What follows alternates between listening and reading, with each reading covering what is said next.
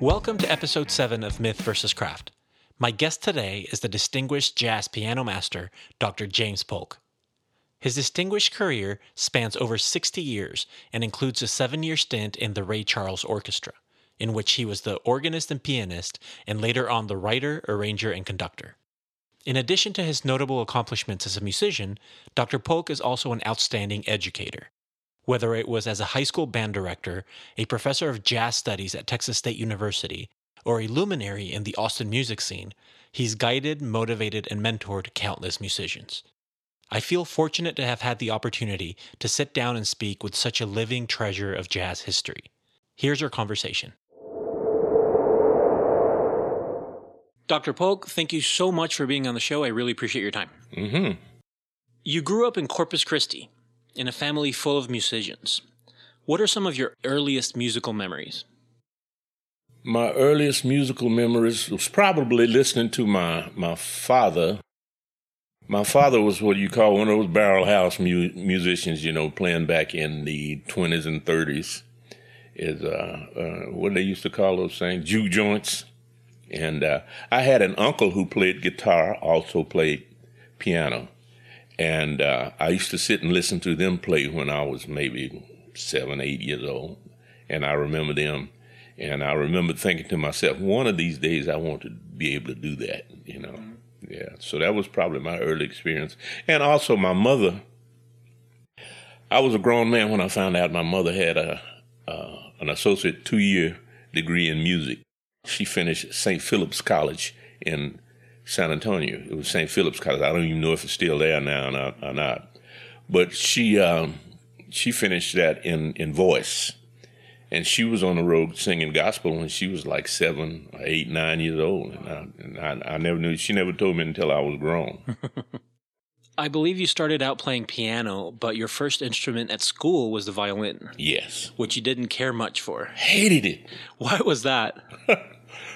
Well, one thing, they told me when I was growing up that the strings on the violin was made out of catgut. And I said, why did the cat have to give up his life for me to play on this violin? And it made all kind of screeching noises, when you... And my mother would put me out of the house and tell me to go back behind the garage to practice. Oh, that was her standard thing, but playing the violin. But I had a music teacher in elementary school who said it was imperative that we do that. Mm-hmm. We had to learn something about music. That and singing, and we had what we call a little glee club in elementary school. So I did that. Later on, I believe you switched to the saxophone briefly and then the trombone. Yes. How do you think playing so many instruments helps shape your perspective on music and composition? I think it shaped my perspective in as much as I could relate how different instrumentalists would think of the instrument, what they expected to get out of the instrument or get from the instrument. Right. Being able to do that. And then also, after I finished college, I started out playing violin, and then I used to follow my granddad around. My granddad was a pawn shop aficionado. Mm-hmm. He went to all the local pawn shops around Corpus Christi. And one day on the weekends, Saturdays especially, I would do that with him. And one Saturday, I saw this saxophone hanging in the window, this alto saxophone. And I told him, and I called him Big Papa. I said, Big Papa, I want that horn. Of course, he would buy it for me then.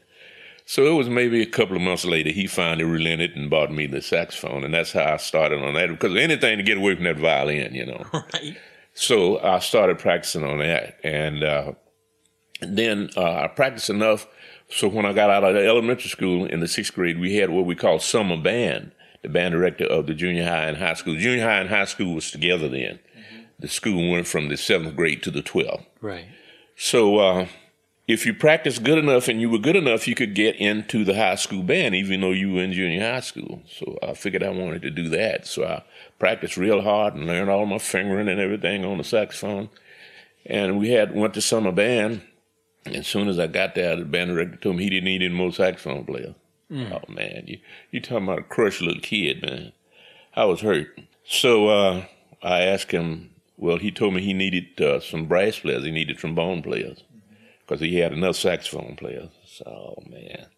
Of course, that crushed me, and I went home crying and stuff, and my mom asked me, she said, what's wrong? I said, well, he didn't need any more saxophone players. So she said, well, what does he need? I said, he said he needed trombone players. She said, well, do you want to play in a band? I said, yeah. She said, so what are you going to play? I said, saxophone. She said, oh, no. So she finally let me know that in order for me to get in the band, I had to play trombone. So, and back to your original question, it would give me a perspective on how the other instrumentalists would think their approach to the instrument. Having had an approach to the saxophone, having had an approach to the trombone, and my sister played clarinet and drums. Wow. So she's older than me, so I would sneak out behind the house with her clarinet, and she'd be looking for it, and I'd be out there, And her drums are just about rhythm patterns and stuff like that. So I did that, learn at an early age what that was all about. Having learned so many instruments, was it evident to you at the time that you had a knack for picking them up fairly quickly? Yeah, it wasn't really evident, but I knew that I could do this. I didn't know why I could do it. I didn't know what it was all about, but I knew it wasn't a big struggle for me to do this. And of course, when I finished high school and got into college, and surprisingly enough, I didn't go to college on a music scholarship. I went to college on a tennis scholarship. Really? Yes. How did you find time for tennis? Well, I was the kind of kid that wanted to do some of everything, so I wanted to run track. I ran track. I tried football. That didn't work out. Those guys hit too hard. I told them, I said, give me my horn back. Let me play my horn. So I was an inquisitive kind of kid, so after I learned the saxophone, I knew the scales and stuff on the saxophone. So I learned the valve trombone, which is the same as the trumpet. So that's a big part of the brass family. And then I learned the trombone, which was bass clef. That was the other portion of the brass family. And even though the tuba and other instruments are played in the bass clef, the fingering is the same as on a treble clef instrument. So it was very easy to switch over, just a matter of reading what the notes are, So the mechanics of the instrument is the same. So it was very easy for me to do that through school. And I found out that I enjoyed doing that. And, of course, when I graduated college, I started as a band director, high school band director. And I quickly realized, how can you teach a student to play an instrument if you can't play it yourself? So voila, there it is, So when my off periods and stuff, when I was teaching school, I was a high school band director, my off period, I would get in there and experiment with the other instruments and try to find out how they worked and what the mechanics on that. Like one of the hardest, of course, was the clarinet and the flute, But I learned the mechanics of the instrument. And so how can you tell a kid, you're wrong or you're right, do it this way or do it if you can't do it yourself? I read in your biography that you started playing professionally at a pretty young age, at age 13. How did that happen? Well, I came up I was in junior high school and high school in the 50s. So it was during what you call the doo-wop era, when they had a lot of singing groups and stuff.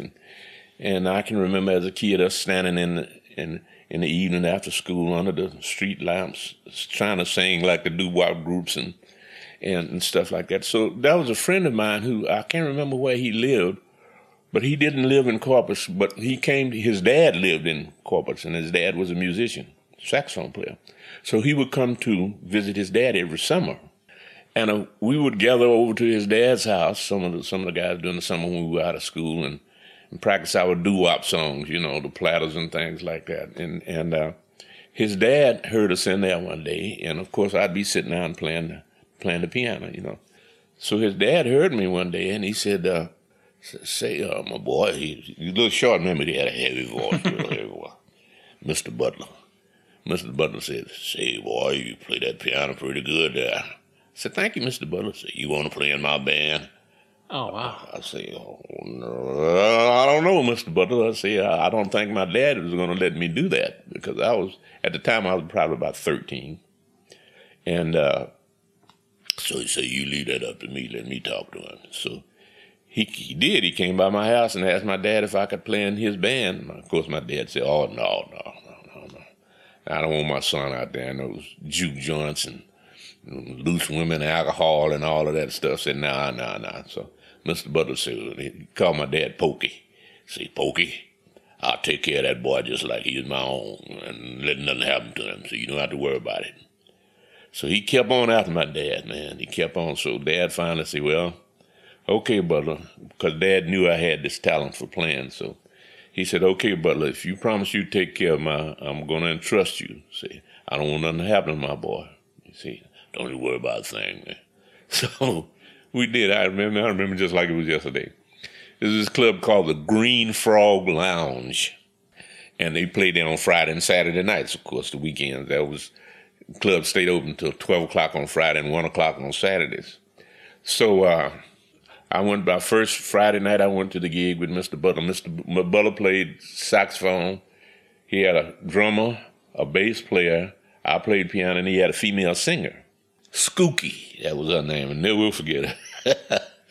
So the first night we were playing blues, rhythm and blues and stuff. So we played the first set and took an intermission. And then Mr. Butler said, come here, boy.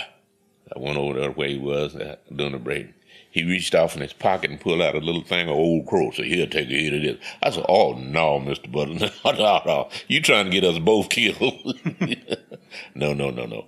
So he never messed with me about that again, and I played with him for a couple of years, until that's how I got started, basic playing professional.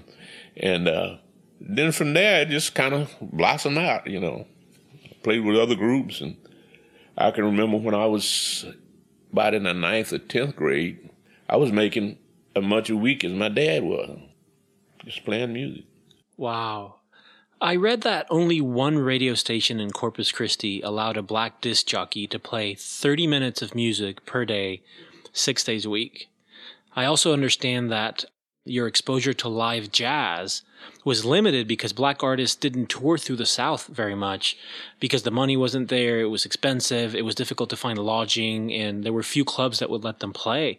So how did you manage to find artists, and how did you seek out jazz, and how did you learn about it? I learned about jazz because there was this guy who lived about 2 blocks from the high school campus. And especially when I got to be a junior, I kind of shunned eating in the cafeteria. I said, well, I don't too much care for the cafeteria food.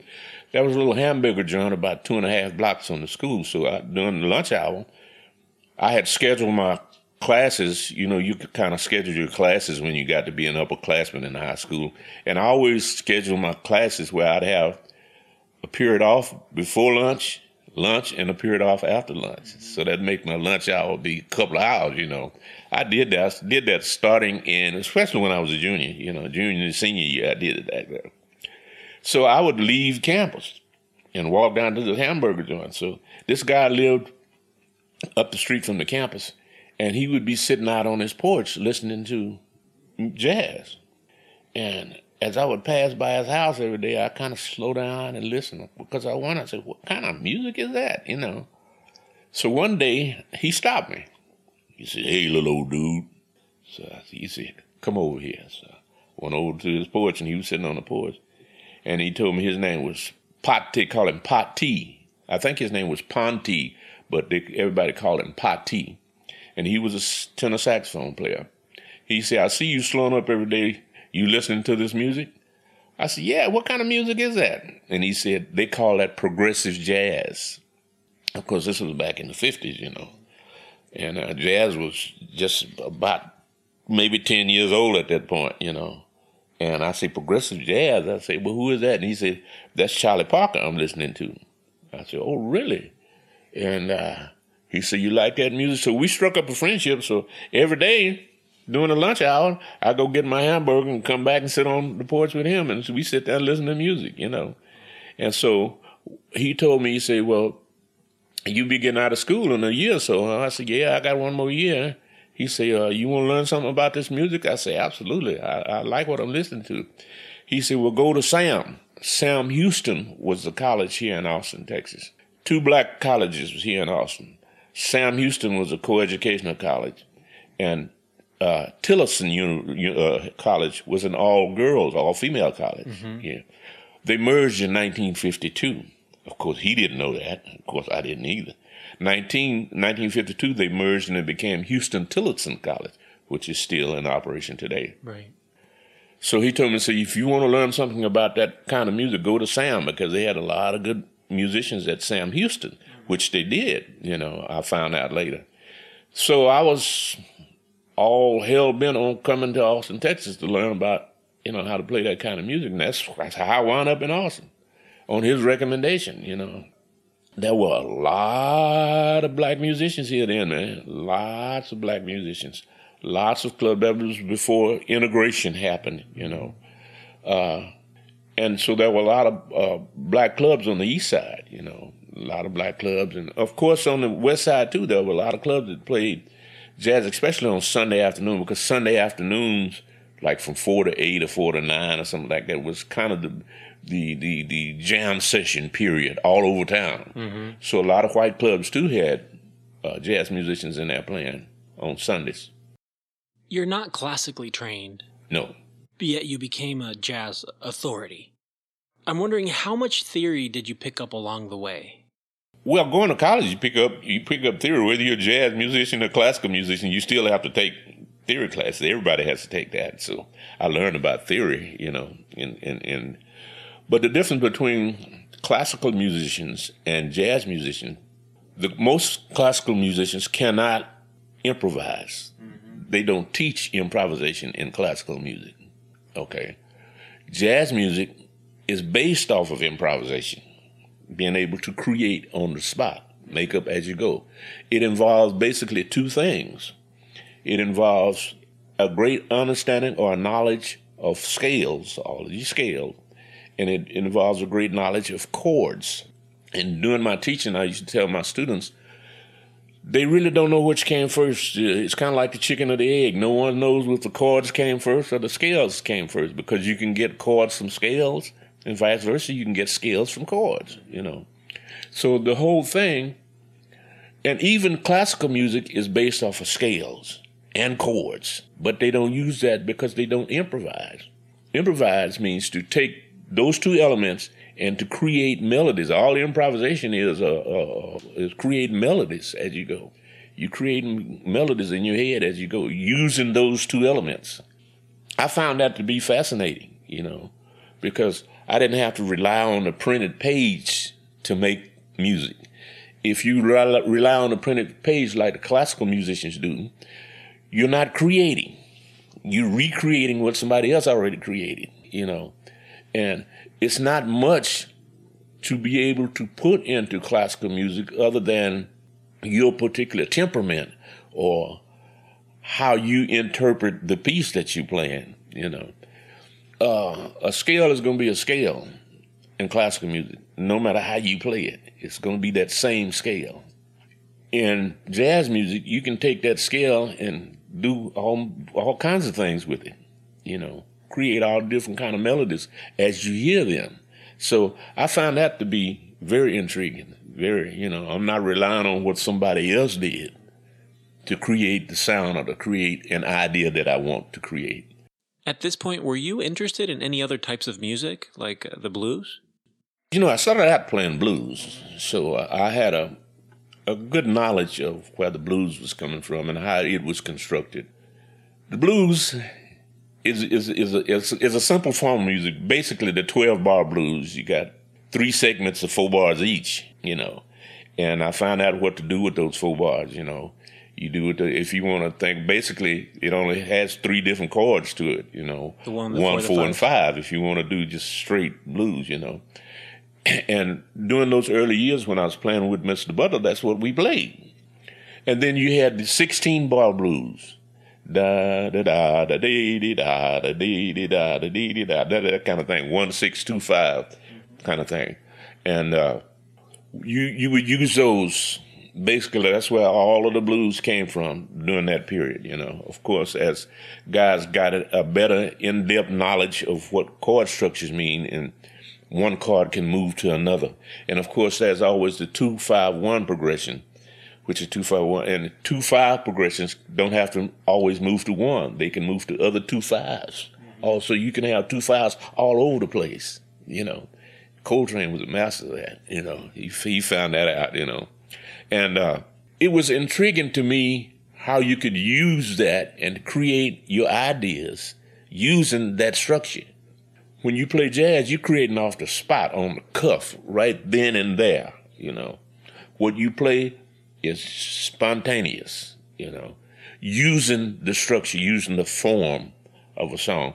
And back during the 40s and early 50s, jazz musicians would take pop songs that were written by other people and to interpret them in a jazz fashion, like Indiana. Da da da da, bad Indiana. Well, Donna Lee is based off of that. They took that. Charlie Parker he was great at that, taking a song and recreating the melody based on a chord structure. And they found out that you could use different chord structures to go different places in the song and make it real interesting.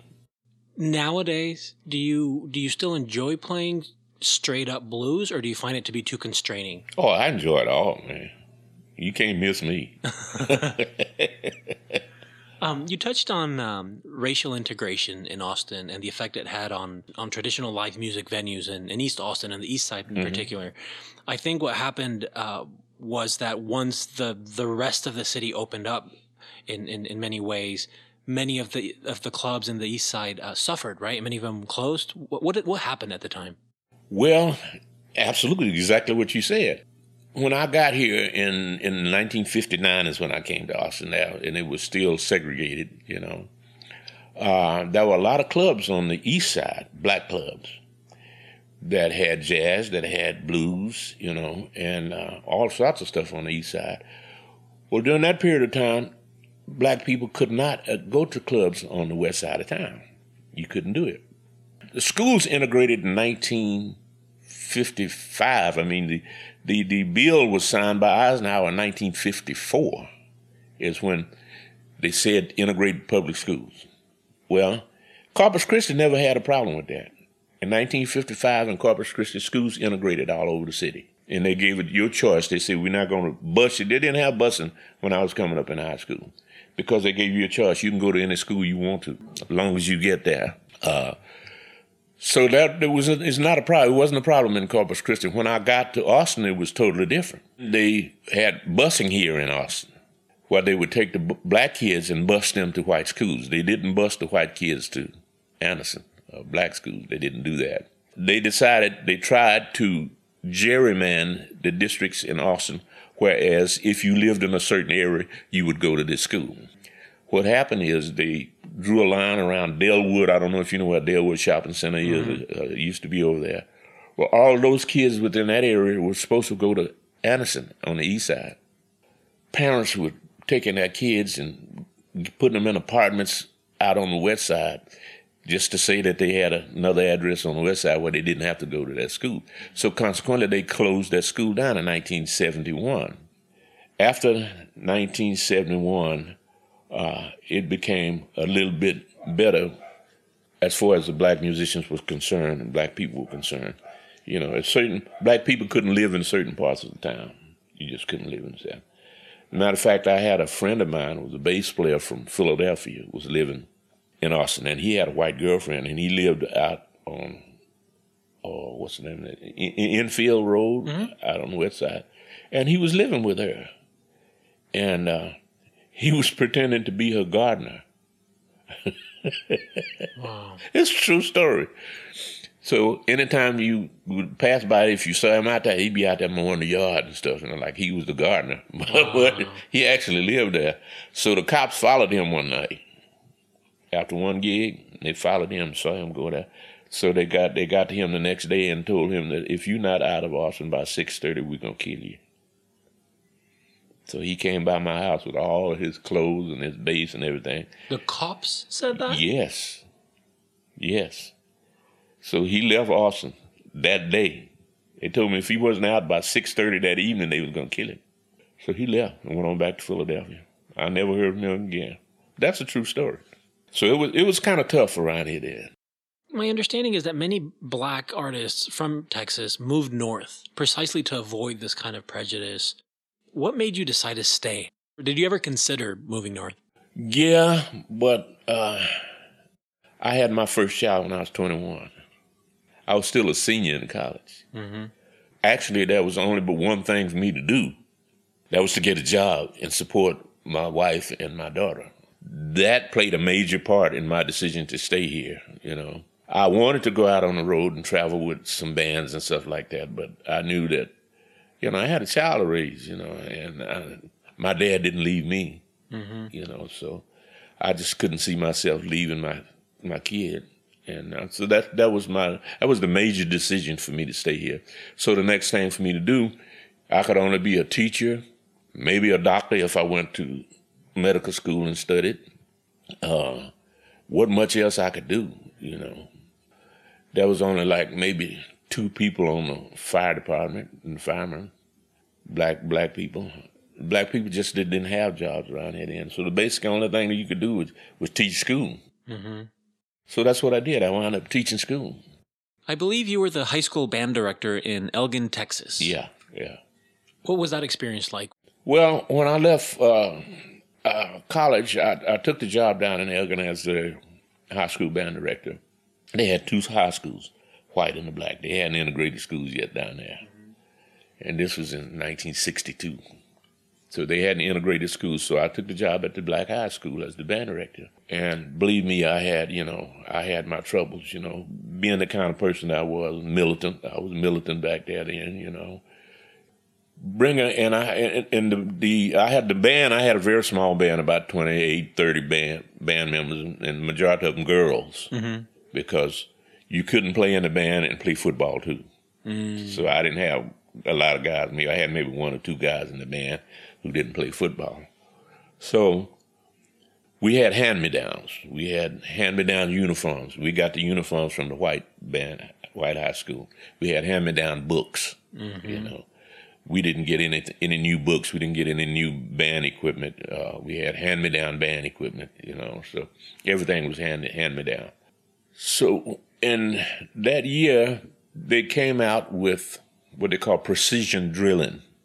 They still use it today. In other words, you see bands on the field, they be making different formations and making different. Well, they started that. That started in 1963, I think, the first year for that. I went to school, to summer school at Texas A&I in Kingsville doing that, to start my master's program, to work on with that. And I had to take a course in that, and I learned how to do that. So I was all excited after that summer was over with. I was going back and teaching. And I said, well, I'm going to try this. But in order to try that, you had to have a football field, because you had to either march 8 to 5 or 6 to 5. What I mean, 8 steps to every 5-yard line, or 6 steps to each 5-yard line. Well, I like the 8 steps to the yard line because you could sync it with the music, basically, you know. So I did that. But we didn't have anywhere to practice. We had a big open field out behind the school, but after school, the football team would go out there and practice. And by the time they finished, it was dark. No time for me to practice. I said, well, how can I do this? So I went up to the high school, the white high school, talked to the band director, Mr. Dushak. I said, I have gone to school and I've studied how to do these formations. And this is pre-computer, so you had to create your own. You had to do them on graph paper. So, and I said, I've learned how to do this, and I want to experiment it. I want to try it out. Even with the small group I had, 30 pieces. I said, I can use my imagination to create stuff. So he said, okay. And we played our football games on, I think it was a Saturday night. They played theirs on a Friday night, and we played ours on a Saturday night. They practiced on a Wednesday night. His band did. The football stadium was right up at the White High School. So on Thursday night, the field was open. The field was nobody there. I said, well, how about if I use the field on Thursday night to practice my band?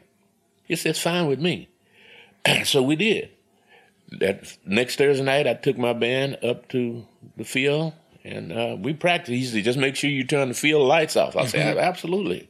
So I took my band up there and practiced that Thursday night. Friday morning, principal called me in the office and said, Mr. Polk, he said, we don't want you to take the band students up there at that white high school practice on that field.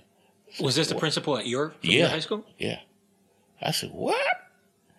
He said, yeah. I said, well, what's the deal? He said, they say they don't want you up there. I said, oh, no. So I got in my car then and went up to the school superintendent's office. I walked in his office. And I said, what's the deal, man? You telling me that I can't bring my students up here to practice? I said, we not part of this school district? He said, yeah. I said, well, so what you think I'm going to do? I said, these are children, man. These are kids. What you think we're going to rape and pillage? What do you think we're going to do? You know. So, well, it just creates a... That's no, you creating it. We not creating nothing. We coming up here to practice. As soon as we practice, we leave. We leave everything just like we found it. So, we just don't think you ought to be up in that part of town at night. I said, I tell you what, you got a choice. I said, I got a room enough back behind my school, but by the time the football team gets through practicing, it's dust dark, and then it's dark, and we don't have any lights out there, so I can't see. I said, you got a choice. I said, either you put some lights back there where we can practice, or I will be up here next week. What did he say? The next morning, that was Friday morning. Friday evening, the city power and light company was out there drilling holes, putting lights up. That's a true story. They put lights up there. Wow. To keep us from going up and using the field. So that's what I was faced with. So I taught there about 6 years, and they finally let me go, release me, due to duplication of teaching position. They finally decided to integrate the high school. But I had already talked to the high school band director, and he told me, he said, well, I'm going to teach you maybe a couple more years, and I'm retiring. He said, I'll tell you what, you take the junior high schools, it was 2 junior high schools, you take the junior high schools and the elementary schools, and in 2 years, you'll probably have your system in place. It'll take you maybe 3 or 4 years, and then you'll have your system in place, you know. And then when you get up to the high school, you can have, because we'd already worked it out. And then they let me go. See, duplication of teaching position. So that's when I left, man. As an educator, as a teacher, as a band director, and later on at Texas State, was it always easy to identify students who had tremendous musical potential? I mean, did they always stand out? Or yes. Did every now and cut that short, yes. Or did you ever find a diamond in the rough, meaning someone who at first sight didn't appear to be extraordinary, but through sheer hard work over time got there? Yeah. You would occasionally find those, but that element is always there in them. You know, that element is there in them. It just, like you said, a diamond in the rough, it just takes a little polishing to get it brought to the forefront. You know, a lot of kids, especially, you know, I was in the jazz program down there. A lot of kids wanted to play jazz but didn't have a knowledge of what jazz was. And, of course, I didn't have any help down there at Texas State either, you know. A lot of kids didn't know how to get that out. It's there. But you could see it. You know the kid is talented. And you could also see a kid, if a kid was walking around with 2 left feet. I mean, you know. Have you ever thought about, you know, doing something else other than music? Some kids, no matter how hard they try, they just don't have it. Mm-hmm. Some kids do, but don't know that they have this potential. And then it's up to you to bring it out, expose them to it. One of the things that I would always recommend my students, if you like this form of music, the key to any of it is listening. You need to listen.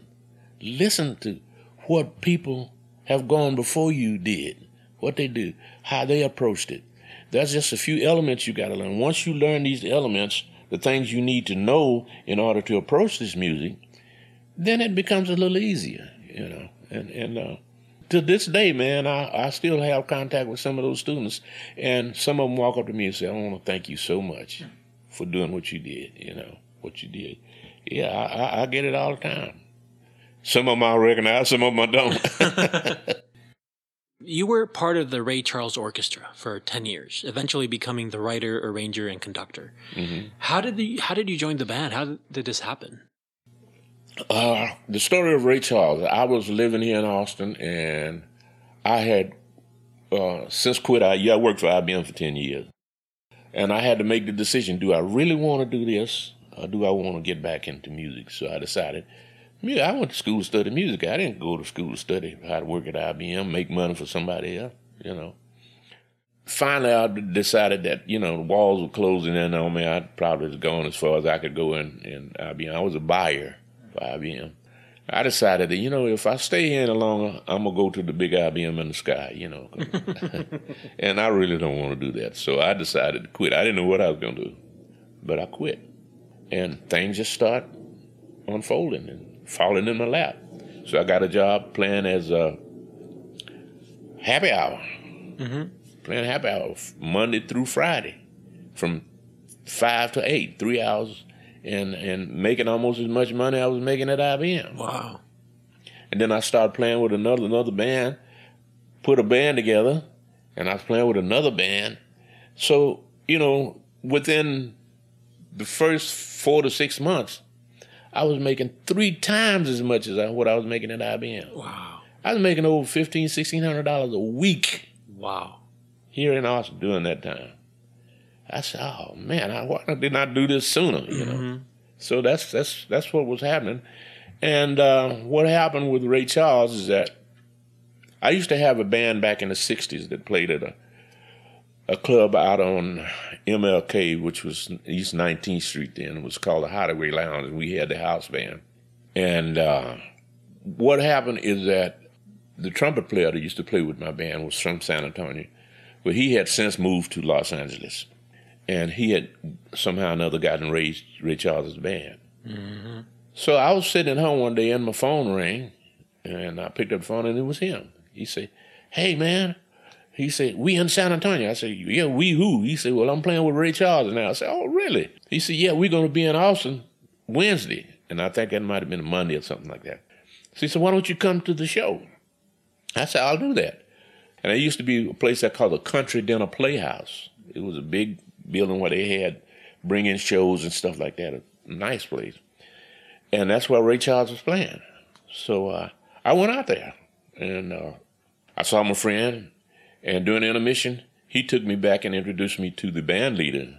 Then I didn't get a chance to meet Ray, but he introduced me to the band leader. The band leader took my name and number. He said, yeah, man, let me have your name and number. So Smitty tells me, you're a good player. So he used to work with you. I said, yeah, he used to play in my band. He said, man, you never know. So let me have your name and number, because you never know when these guys come and go. Mm-hmm.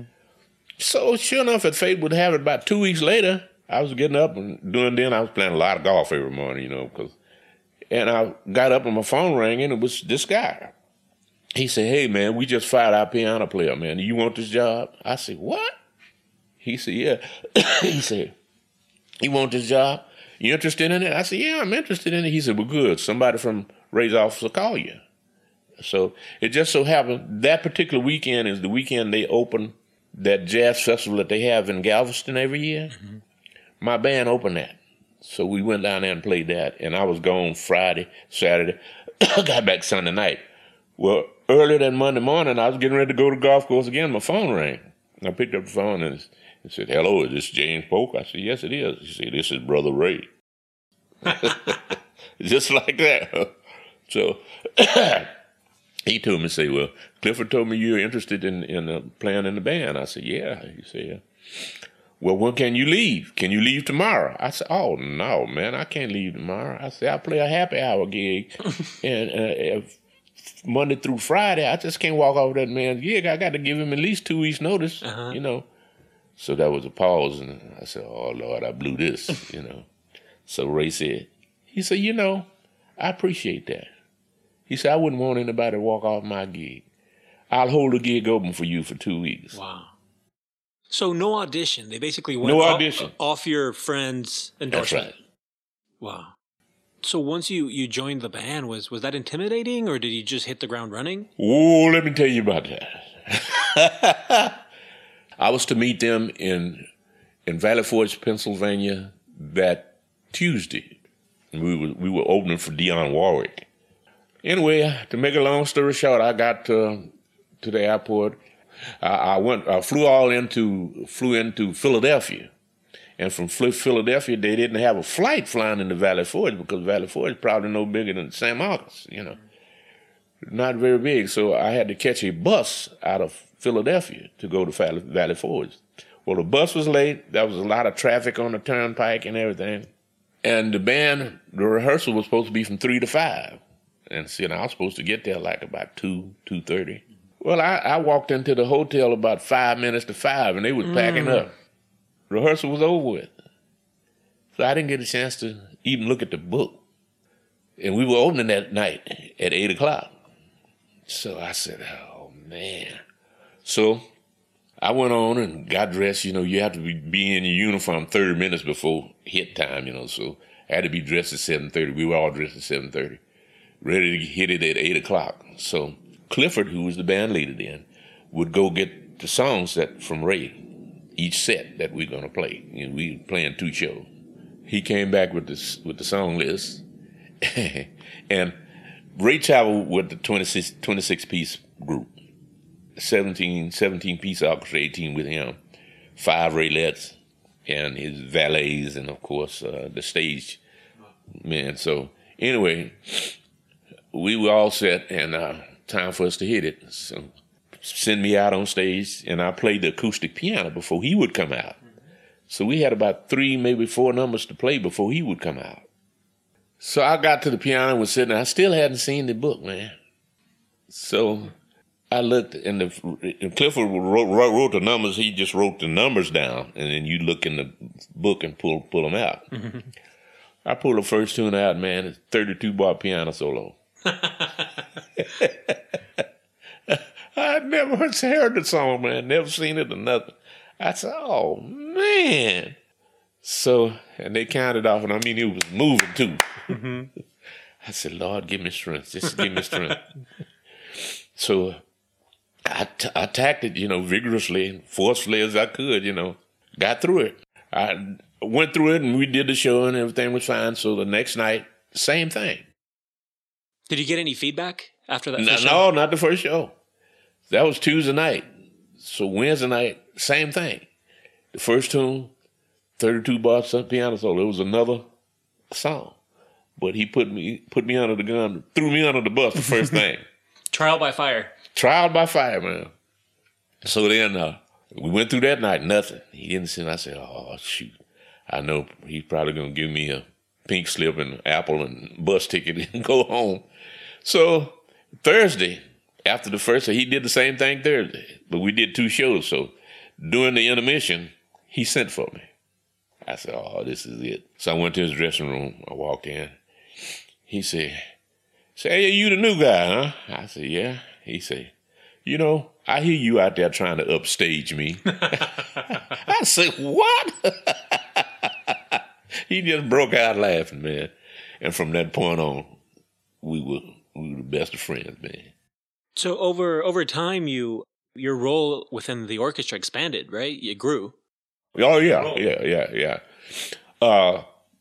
Well, what happened is we finished Valley Forge, Pennsylvania, and we went and did a week in Chicago. And we left Chicago and went to Europe. So we're in Paris. So in Paris, we would rehearse. Anytime we sat down maybe 4 or 5 days and didn't have to work, we would rehearse. So we were at this Holiday Inn in Paris in the basement rehearsing. So I had asked Clifford if it was okay if I write some music because I like to write. And he said I had the band at my disposal, So he said, yeah, by all means do so. So I had just finished the chart, Herbie Hancock Butterfly. Do, do, do, do, do, do, do, do, do, that one? And I just finished it. So when we finished rehearsal, I asked Clifford, I said, you think we got time to run this chart, man? Clifford said, yeah, man. So I passed out the music and, dealing with guys like that, they just say, well, how fast you want it. It ain't no matter them not being able to play it. So they passed it out and we started playing it. And I didn't know that Ray was standing out in the hall. And he stood out there and listened to the whole arrangement. So when we finished the arrangement, he walked in and he said, Saul, which was the band leader during that time, he said, what song was that? And Clifford told him, said, what's a tune called Butterfly? Herb Hancock's Butterfly. He said, who wrote it? He said, who did it? Whose arrangement that? And Clifford told him, it's the new guy, and it's the new boy. And Ray said, I knew it. Like that. So he bought that arrangement from me right off the spot. Just like that. So it just went from there. You know? And then before we got off the road that first year, he came to me. We were in Arizona, Scottsdale, Arizona. And he called me and told me, said, well, here's a cassette tape. I want you to do arrangement of this tune because I'm going to record it when we get during the off season. And it was Some Enchanted Evening. So, and it's on YouTube. So I did Some Enchanted Evening. And I never heard it because I left Scottsdale and came back to Austin because the tour was over. And they went on and he recorded it. And I never heard it until it came out on the album. Wow. And that's the first one that got nominated for a Grammy. Wow, that's fantastic. I heard a story about Ray Charles waking you up in the middle of the night. Not the middle of the night, but during the day. Well, see, one thing about blind people, I found out that, he didn't know whether it was day or night. Right.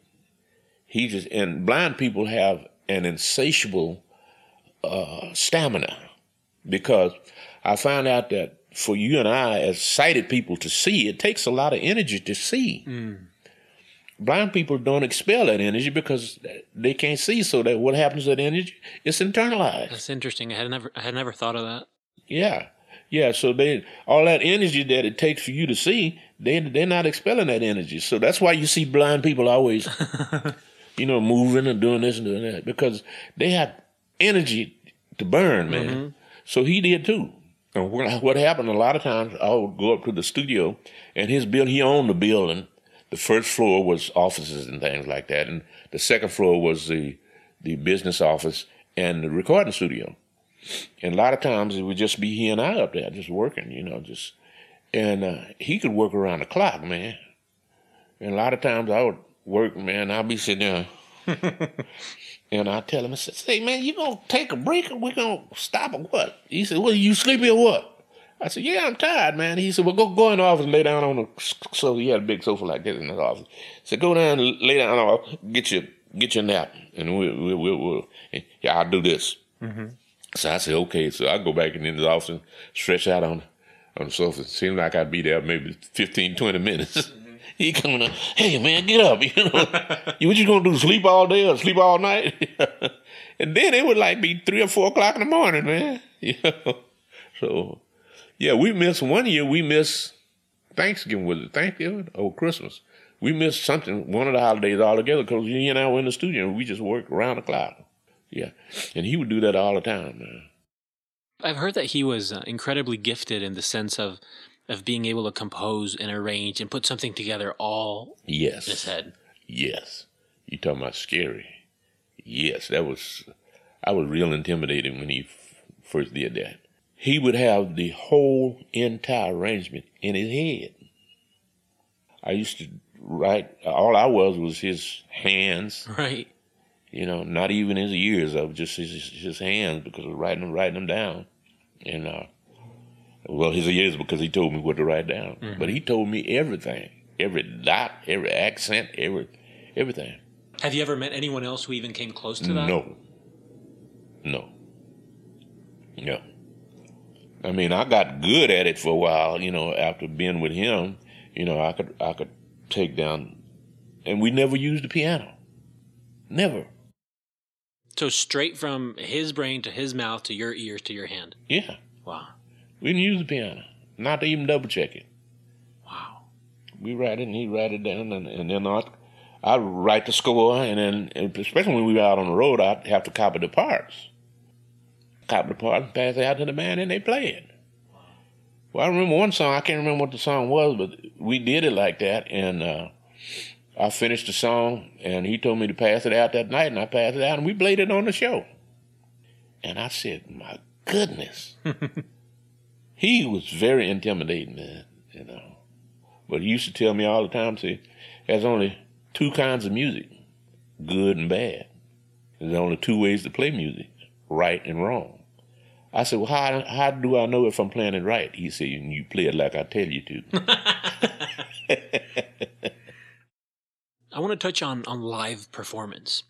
You play every Monday night most Monday nights at the Continental Club Gallery. Mm-hmm, mm-hmm. I went to your show a couple of weeks ago, and I was blown away by the energy in the place, both, of course, being generated by the band and just the response of the crowd.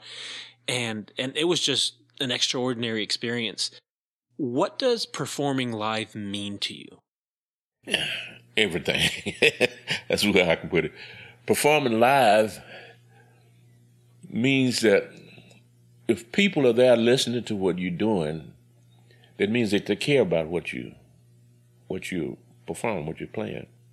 And you care about it because you're there doing it. And it's something that's important to you. It's something that you're born with, that's in you.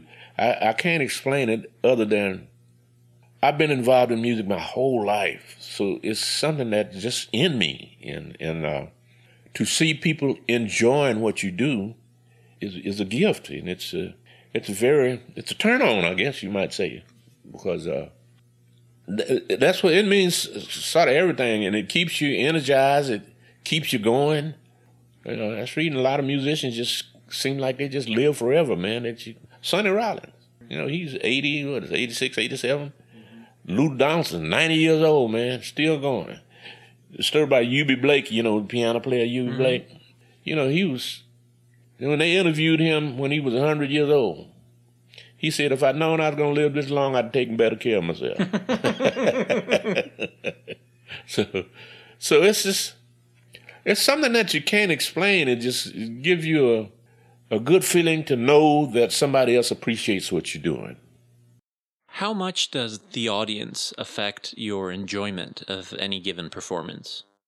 If people are with you, or if they're enjoying what you're doing, for instance, there are a lot of places in town. The gallery is not as bad, but the Elephant Room, for instance, people don't come there to listen to music. They come there to associate with one another because this is supposed to be the hip place to be. So they verbally talk, and they talk about everything other than, they don't not even listening to what you're doing. So it's background music to them. Yeah, it's background music. That's kind of a turn off. That's not really what you want from them. The difference, and that's the difference between other countries, Europe, for instance, and in America. It used to not be that way in Austin. Austin used to be when you played, people would be attentive to what you're doing. But somehow or another, back in the 70s and 80s, it changed, you know. But people in Europe, even today, they are very attentive. They sit and listen. If you go to certain places in New York City, man, they'll put you out if you talk, you know. If you talk and I've heard people, even the audience would turn on, the bartender would be ringing up a sales, and they turn around, shh. I've heard that before. I've heard artists talk about what it's like to go to Croatia or South America and go places where audiences perhaps aren't as jaded because they haven't been exposed to that kind of music and that level of act or variety of act, and how sometimes they just seem that much more attentive and appreciative because it's so special to them. Mm-hmm. Well, I think different parts of the world appreciate artists and what is involved in being an artist, and to be able to produce something. It's been my experience to know that at least 80 to 85% of the people that come listen to you don't know what you're playing anyway. Mm-hmm. So people come to look at you for different things. They might look at your mores, how you're acting when you play. Well, I had a lady tell me, yeah, I like those red socks you had on.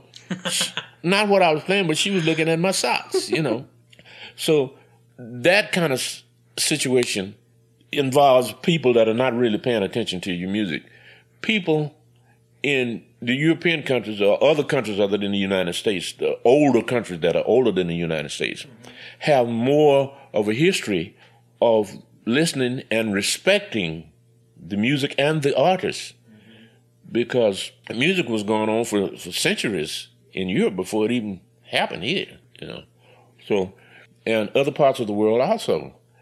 It's not about the attitude of people that come to listen to you play. It's about me. It's about, here, look at me, you know, not what you're doing, you know. So, yeah, that's kind of a turn off. What is your assessment of the state of jazz in 2015 and its future? It won't change. That's my assessment. I might have the figures wrong. Jazz has always been 0.1% It has always been that. But the thing about it, it has always been there. Mm-hmm. So rock and roll, for instance. Rock and roll is not what it used to be. Hip hop came along. You know, that's nothing new. That's not new, man. Hip hop and rap, that's nothing new. In studying music, I found out they were doing that back in the 18th century. Wow. You know, so that's nothing new. But the focus, disco. Mm-hmm. You know, they got rid of disco when they went and burned all of those CDs and stuff, mm-hmm. you know. Well, what group of people could burn and just do away with music, period? But jazz has always been jazz. Louis Armstrong, Buddy Bolin, and those guys down in New Orleans started jazz, you know. And if you want to back up, you know, music came from Africa, basically. It came from the slaves who were working out in the fields, you know. They would use music to communicate, songs to communicate. And from there, it turned into the blues, you know. The formula for the blues is still used today, man. It's just three basic things to create a blues. You have a subject, you repeat that subject, and then you have a conclusion. 4 bars each. That's 12-bar blues. The beautiful part about jazz, I can see if they can turn the rhythm around and play with the rhythm and stuff like that. But jazz has always been jazz. Nothing else. A lot of other forms come and go. Jazz will not change. It's going to be jazz forever.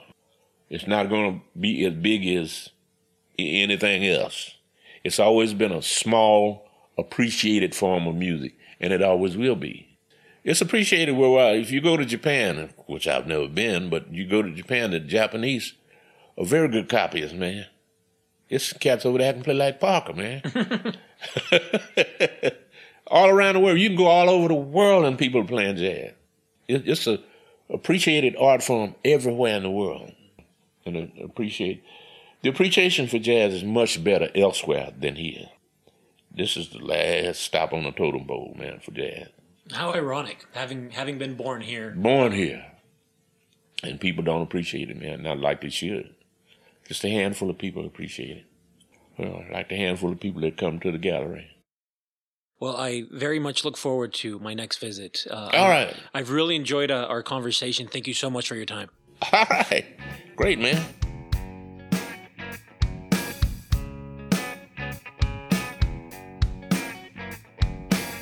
Thank you for listening.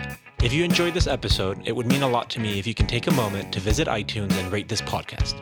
Until next time.